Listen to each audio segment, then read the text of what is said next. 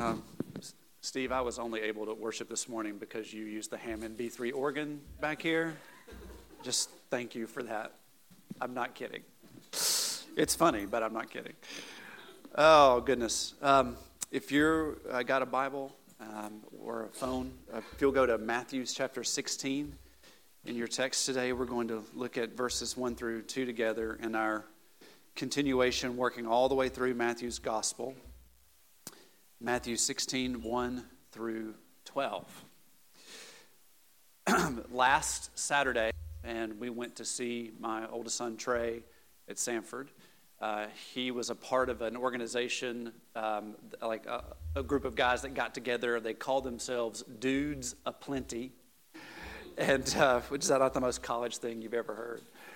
And they, along with 16 other organizations, some of them fraternities, some perform what they call step sing, and it's like a many-year-old tradition at Sanford, and they all perform these 10-minute Broadway musical type things where they sing and dance according to a theme, and they repurpose rock songs or Broadway songs from all these other things, and they repurpose them and use them. And so we sat and we at Step Sing. It was really, really great. And on the way back, it ended like at 5:30, and it was like, I'm not really hungry yet, but is there really anywhere to eat between Birmingham and Nashville? And as it turns out, there is. Y'all, the Buc-ee's is open. In Athens, Alabama. And so after making fun of so many of my friends online that I have ever seen. Now, it was great. Jono's Club Melt sandwich, perfect. My barbecue, no offense if you really enjoy it. I didn't really, it was not that great. All that aside, what I'm trying to get to the fact is that the exit without Buc-ee's, but when you're leaving Buc-ee's and trying to get on the interstate back at 65, if those of you who've done this, there are no signs there saying 65 south is this way or whatever, and it's because of the massive amount of cars that come in and out of Buc-ee's, the way that you get there is a little bit wonky, so I crossed over the interstate accidentally, and it's like a 3-lane, and I had to do a U-turn on the way back, and the kids are like, what are you at? Right. Signs, even in this day and age, signs still matter. I'm trying to teach Jonathan how to drive without GPS, GPS is not even a thing anymore. What do you say? Without Google Maps. So we got in the car today, and he's like, Dad, I don't know. Do I turn right on the interstate or left? I'm like, we're going to go south. We're going to go south. That's what we're going to go. Okay, so that's right. Okay, that's signs. In our passage today, we're going to see 2 different conversations about signs. Okay. The first conversation, there is a demand for signs from a group of people who were missing all of the signs around them, or they're ignoring them. The issue is not a lack of all the signs that are around them. They don't need more. They need to read what's right there. In the second passage, Jesus is going to hold up and explain a sign of sorts to his disciples and to us that you and I need to interpret and apply. Okay. So let's look together at Matthew 16, 1. These and the Sadducees approached and tested him, asking him to show them a sign from heaven.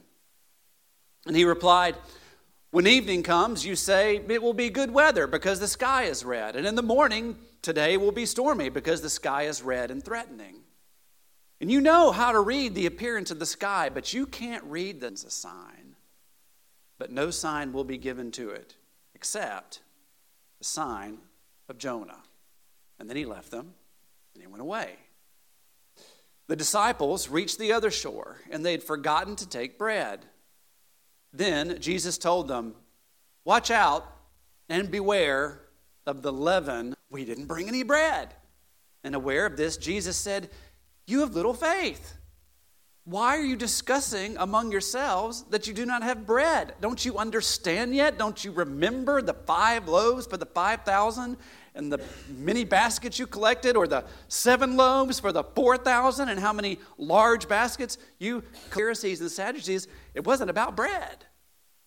And then they understood that he had not told them to beware of the leaven in bread, but of the teaching of the Pharisees and the Sadducees.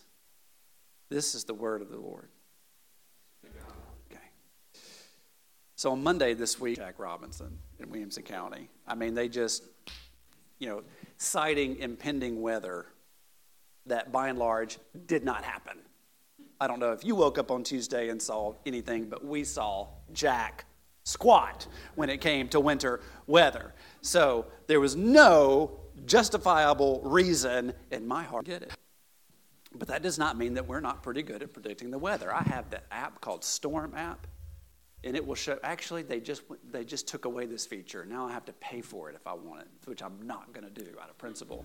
But on the Storm app, you can pull it up and you can see they make a prediction based on all the way through the day right down to the line of how the storm's going to form. Like, it's really, really cool. Like, we've gotten really good at predicting the weather. We've saved a lot of lives because of satellite and radar and all these other tools that we have. But even without that, you can quite predictably get a grasp on what's going to happen with weather during the day if you will just use the old red sky night, sailor's delight, right? Red sky morning, sailor's warning. That's right. Jesus is using that very wisdom right here in this passage. So if you and I were to see a red sky this morning and think to ourselves, it's not going to rain in the next 24 hours, you'd be a moron, right? Because it's going to rain in the next 24 hours. Why? It's coming. We'd have to wear that sign that the comedian talked about, the I'm stupid sign, if you actually believe that was the case, because that's what it means.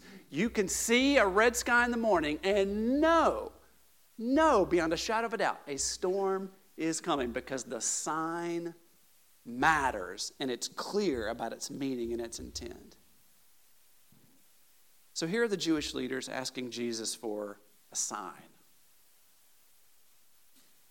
They're asking him for something new, something different than what they've seen so far, something different than raising a Gentile from the dead, something different than walking on water, something different than feeding 5,000 people with 5 loaves and 2 fishes, something different than feeding 4,000 Gentiles with 7 loaves. Something more than casting out demons, something different. And of course, there really is no other such sign. And so Jesus turns to them when they come to him asking for a sign, the Pharisees and the Sadducees, which I'll come to in a moment. Jesus says to them, guys, if you can recognize what the weather is going to be like based on the color of the sky and the time of day that you're looking, then you should be able to recognize the dawning of the kingdom when you see what I do and hear what I say. If you can read the sky, you can read what God is doing when you look at me. So he's not going to give him a sign. And he says, you know what? Actually, I will give you a sign. A sign of Jonah. You'll get that sign. Now, what is that? Well, Jesus just walks away when he says that. He wants them to think about it. So if you're going, I wonder what the sign of Jonah is. Good. That's what Jonah wants you to do. So you can think about it. Think about the story. Or you could go back to Matthew 12, verse 38, where Jesus uses this exact same language. And because we've been going through Matthew, you may already remember what this means, right? Jesus is saying that... Jesus is saying, guys, the sign of Jonah, this is what this means. If you go back to Matthew 12:30, he says this. He says, Jonah came out of a fish after 3 days and 3 nights, and he preached to Nineveh. And what did Nineveh do? They repented and believed. They repented and believed. And then Jesus is saying to the Pharisees and said, and I'm going to come back to life. And the implication is that even with that sign, the resurrection, they won't believe. An evil and adulterous generation requires a sign. I'll give you a sign. The sign of Jonah. I'm going to die, and I'm going to give the Great Commission, and I'm going to ascend and disappear into the spiritual world, and you won't believe it. You can read the weather. You're missing me. the sign. Okay? Now that kind of thinking that the Pharisees and the Sadducees have is infectious. All right?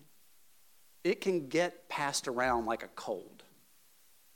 Or Jesus' metaphor is different. His is better. Jesus' metaphor is like, he said, that kind of thinking is like yeast in bread. That kind of thinking can impact and define the very dough that it is in. Okay? So when the disciples and Jesus cross the lake and they come to the other shore and they're getting ready to embark on a much longer journey that we're getting ready to come to through the rest of Matthew chapter 16 and 17, they realize that they have not packed enough food for the journey. Okay? And so Jesus, while they're having this conversation, jumps on the fact that they're going, we don't have any bread. What are we going to do? We don't have any bread. And Jesus says, let me tell you what you really need to be worried about. You need to beware the yeast, the leaven of the Pharisees and the Sadducees. And as you can see in verses 7 through 11, the disciples are so focused on the fact that they don't have these provisions. They think Jesus is talking about like the Pharisees and Sadducees giving them bad yeast. Like the provisions that they might provide should be questioned. Like, are they poisoned? Are they just bad? They won't do the job. We're going to be stuck with flatbread, whatever, right? So Jesus is super patient with them, and he leads them. I mean, I say he's patient. He's firm, he's clear, but he's kind and compassionate. And he leads them to understand. He's not talking about that. Look at verse 12 again. He says, verse 11, he explains everything to them. And then in verse 12, the light bulbs go off for the disciples. Oh! They understood that he had not told them to beware of the leaven and the bread, but of the teaching, underline this phrase, but of the teaching of the Pharisees and the Sadducees. Now, what does that mean? So when I was preparing this message, on Monday, Tuesday, I first thought that Jesus was shifting the conversation away from the previous one with regard to the resurrection, okay? And in shifting it toward the fact that both the Pharisees and the Sadducees as teaching groups should be avoided. That you should be aware of what the Pharisees teach, and you should be aware of that the Sadducees teach and the differences that they hold. That you need to keep it between the lines. Don't be this hyper-conservative respect. I even came downstairs and told Eli, I said, I love my analogy about cars and exits and signs and keeping it between the lines. This sermon's going to be awesome, which it's awesome not at all right now, but that's okay. So that's what I thought. But then I actually started getting into the nitty-gritty about what Pharisees, the Sadducees, did not believe in the resurrection of the dead. But the Pharisees did. They did believe in the resurrection of the dead. The Sadducees denied the afterlife, holding that the soul would perish at death. But the Pharisees very much believed in an afterlife, and they believed in reward and punishment. The Sadducees rejected the idea of the spiritual world. You see what I mean by progressive, right? And the Pharisees said, no, there's a spiritual realm. There are angels and there are demons and so on. So when I learned about these differences, it made no sense to me, given the context, that Jesus would shift from the idea of the resurrection and say, beware of the teaching of the Sadducees and the Pharisees. Because it's the Sadducees who didn't believe in the resurrection. It's the Sadducees who didn't believe in an afterlife. It's the Sadducees who didn't believe in a spiritual realm. So he's not teaching a contrast between these two. He's saying, beware of the teaching that the Pharisees and the Sadducees share in common. And did you notice that they came together with Jesus in this passage? It's a bipartisan commission of theological, ecumenical, across the spectrum, to approach this threat called Jesus and shoot it out of the sky like a Chinese balloon. Okay? That's what they're doing. See, I can be relevant. Okay. So what is it that they have in common? Do you know what Pharisees and Sadducees, for all their differences that I just mentioned, do you know what they both agreed on? That the Messiah was a political and militaristic leader for a new nation of Israel. That they agreed on. Not about heaven or hell, not about resurrection, not about angels and demons and spiritual realms, but boy howdy, the Messiah better be a political and militaristic leader. And as we've seen chapter after chapter after chapter, Jesus is not on that path. He is the Messiah, but he is not going to fulfill their messianic expectations. And so Jesus, do you see what Jesus is saying? The yeast of the Pharisees, the leaven of the Pharisees, the thing that you know, which is my first point of application.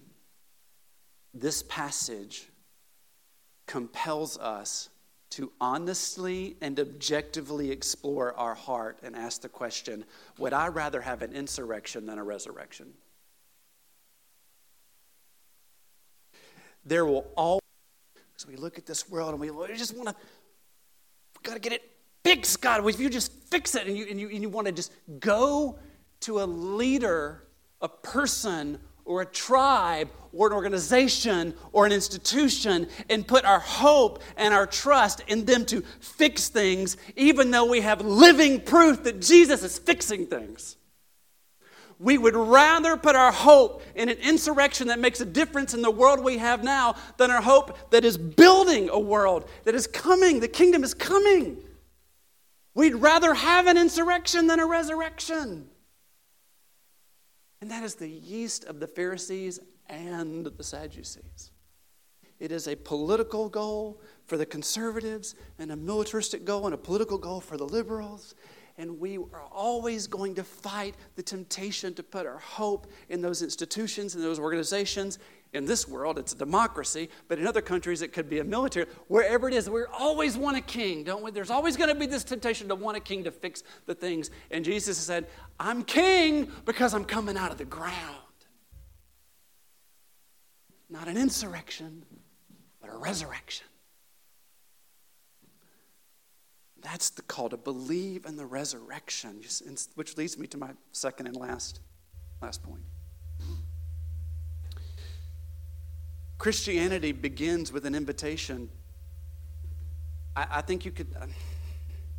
what we're really talking about is whether or not Jesus died and rose again. Christianity begins with an invitation to consider the historicity and the factual truth of the resurrection of Jesus. Your faith is worthless. You are still in your sins. In other words, if it didn't actually happen, there was no victory over death by someone who fully paid the price for our sin. So if you doubt or question if Jesus was actually resurrected, then you are not alone, because everyone in this room started with that skepticism. Okay? We all recognize that dead people are not in the habit of popping out of graves. Rodney, please tell me this is true. If only, right? Right?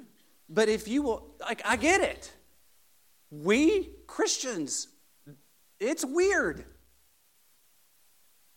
But it's not. Because if you will consider all of the facts surrounding the event that are laid out in the Bible, not least of which is that hundreds of quite reasonable people witnessed his very public execution and then had conversations and meals with him after his burial, then you'll get intrigued and inspired to investigate the whole biblical story and understand quite well how this outbuilding ended up here full of people worshiping Jesus. Okay? But if you're not there, I get it. It is not beyond reasonable, but it is quite unreasonable. But I believe anyway, because the signs are there. Okay? If I were to channel Jesus' conversation in this passage with you, I would say, you know what? This is what Jesus would say. He'd say, you know, guys, you know, Rob, you're pretty consistent at reading the weather report because you want to be equipped for whatever lies ahead. You want to get out like I stepped outside this morning, coming out to church, and it was cold. I was like, I got to put a jacket on. What Rob's? Because I read the weather. pay attention, and I want to be equipped for whatever lies ahead. You want to get your layers right. To which Jesus would say, are you reading the fact that I've actually come out of the grave? Have you given that the level of thought that it requires? So if you're not a believer, I want you to give it thought. Give it the time. Give it the attention. Consider the facts. Consider the implications. If Jesus came out of the grave, something has to change for you. And then, if you are a Christian, don't stop believing. Just channeled Journey for you right here. Okay? Don't trade the resurrection for an insurrection. This country is not an extension of Old Covenant Israel. The resurrection. Preach the gospel. Believe the gospel for life change. Let's pray.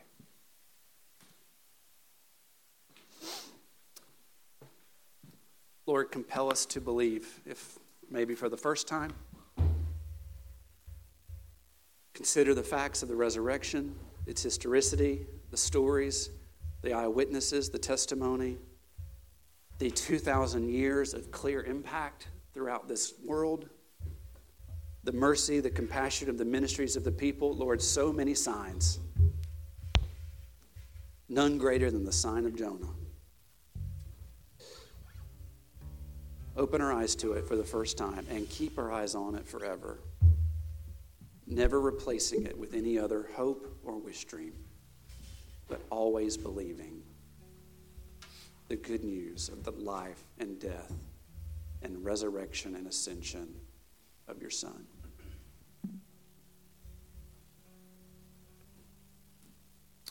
Who, if I remember Revelation 21 correctly,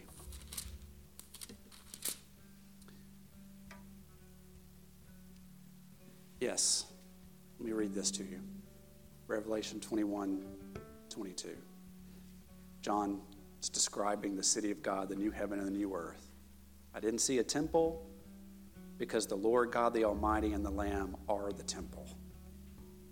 The city does not need the sun or the moon to shine on it because the glory of God illuminates in it and the lamp is the Lamb. Great. Now, what? Who is there? The nations. The nations will walk by its light. Isn't it interesting, folks, that there are still nations in the city of God? All the kings of the earth will bring their glory into the city of God. Its gates, the city of God, will never close by day because it will never be night. They will bring the glory and the honor of the nations into it. Not taking people out of their nations and forming one. All of the nations will find their identity in him, and they will be in the city of God forever. We don't need an insurrection. We have a resurrection. So, Lord, keep the resurrection in front of us. Always believing. We ask it in Jesus' name. Amen.